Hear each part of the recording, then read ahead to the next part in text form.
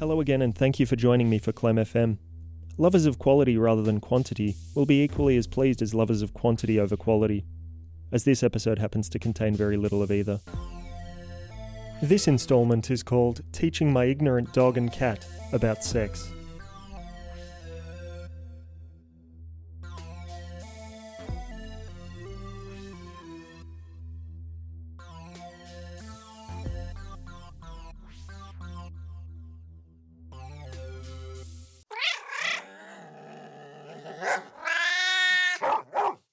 Gnome! Hambone! Knock it off, would ya? I know you dogs and cats are mortal enemies, and Lord knows I've done my part in exacerbating tensions in the mythic rivalry between your warring species. But can't you two clowns just settle for 1 second? I've got some really important stuff I want to teach you, which I think you'll find both educational and enlightening. Here's a hint. It's about fucking. It's clear to me that you guys are nerds who haven't even made it to first base yet. You're like two innocent little potsies, all wide-eyed and untainted. But never fear, because I've got a wealth of knowledge with which to taint you. Believe me, I've gotten laid a fair few times. It was before you two came into my life and made it a living, celibate hell. A lot of animals out there haven't had the proper education when it comes to sex, which is obvious from all of the stupid YouTube videos of idiot dogs humping each other's heads. That's not how it's done, boys. I've tried. So I thought I'd give you a few pointers so that you don't end up embarrassing yourselves any more than you already do on a daily basis. It hasn't escaped me that none of us are the same species. Gnome, you're a peculiarly timid dog usually found lurking in living room doorways, waiting to be invited in like a vampire with even more arbitrary rule restrictions than usual. Hambone, like any good cat, you're a goddamn piece of shit at the best of times. And I'm just the simple human man who is keeping you both alive so that he can endure all of your bullshit, day in, day out. Thankfully though, sexual functions are pretty much the same for all three of us, and for most animals in general. Except octopuses, maybe. I don't really know how they do it, but I imagine they'd be quite different in the sack. Quite different, indeed. You have to understand that most pet owners are utter sadists. When they're not snipping the dicks off and vaginas out of their pets, with detachment if not extreme prejudice, they're sticking sharp needles in them and implanting microchips in their heads. Not me, though. I'd rather see you boys become utter whores, rather than dickless, disease-free cyborgs. It's a no-brainer for me. The thing that irks me most about the people who are taking away your genitalia is that they aren't even the ones doing it, instead paying accredited mutilators to do it for them. If I wanted your balls gone, I'd have the meat cleaver at the ready. I'd probably dock your tails too, both for tidiness and to make you both look more like little bears. Whenever I'd come home and see you lounging on the couch, I'd drop everything and shout, "House bears! House bears!" Then chase you around the room, my hands out in front of me mimicking a sort of opening and closing bear trap that will snag your little bodies, then bestow hugs upon them. Now, onto boning 101. The key with sex is, start off gentle. This is particularly true for animals with barbed penises. Hambone, take heed. I don't want to see you railing some poor cat with that horrific thing. Let me talk a bit about sex positions. Doggy style is generally acknowledged as the missionary position of the animal kingdom. But my advice is to spice things up and try other stuff. Like missionary, for instance. I never see you guys do that one. We all know that both of you can lick your own privates, but what about being less selfish and licking your lady's genitals for once? She may just be thankful and reciprocate. Or you and her could both go to town on yourselves and watch each other whilst doing so, which is maybe a turn-on for you guys.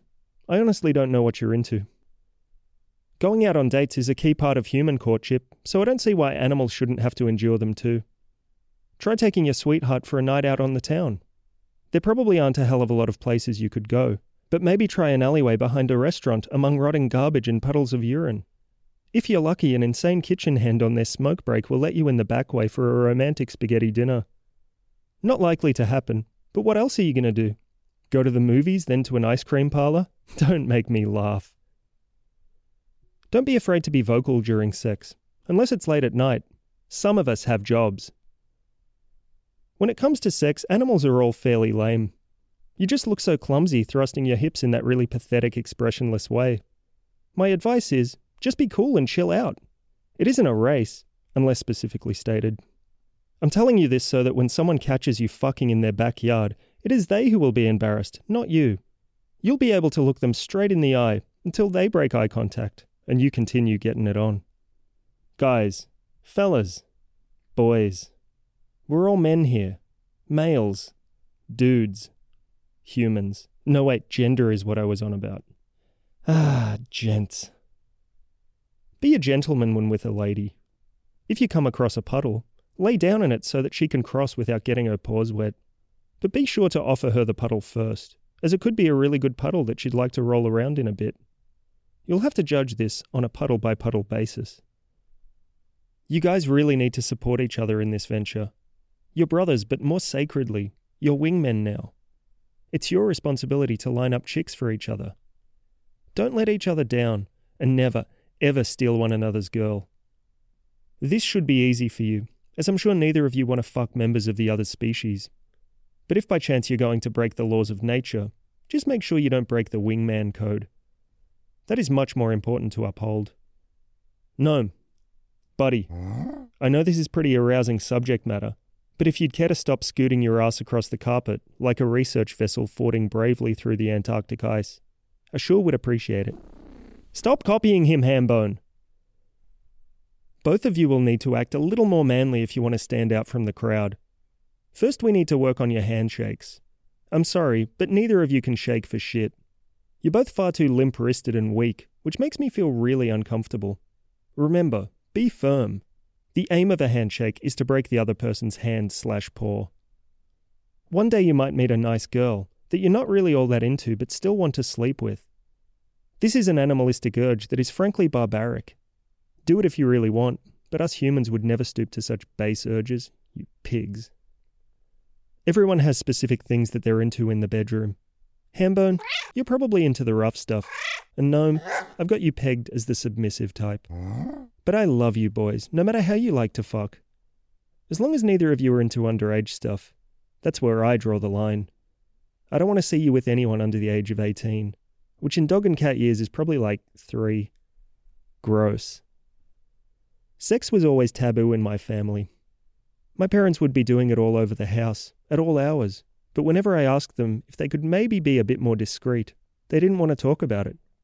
Their lack of regard for my wishes was almost as bad as you guys sometimes. Make sure you don't go knocking up any lassies, because if you do, I will be selling your young for profit, which you probably couldn't care less about anyway. A good way to prevent pregnancy is the withdrawal method. This is vastly superior to your usual idea of birth control where you get rid of any unwanted offspring by simply eating them. We live in a more civilized age than that, my boys, even if those pups and kittens do look tender and delicious. It's a tough world out there with the ladies. That's why I bought you these little suits and bow ties. If they don't attract any mates, maybe your debasement will garner some pitiless human females for my own companionship. You're both great and all, but goddamn, I'm lonely. The main thing I care about is your happiness, and because happiness is usually measured by how frequently one has sex, I feel like you guys better start boning soon or you'll be miserable, just like me.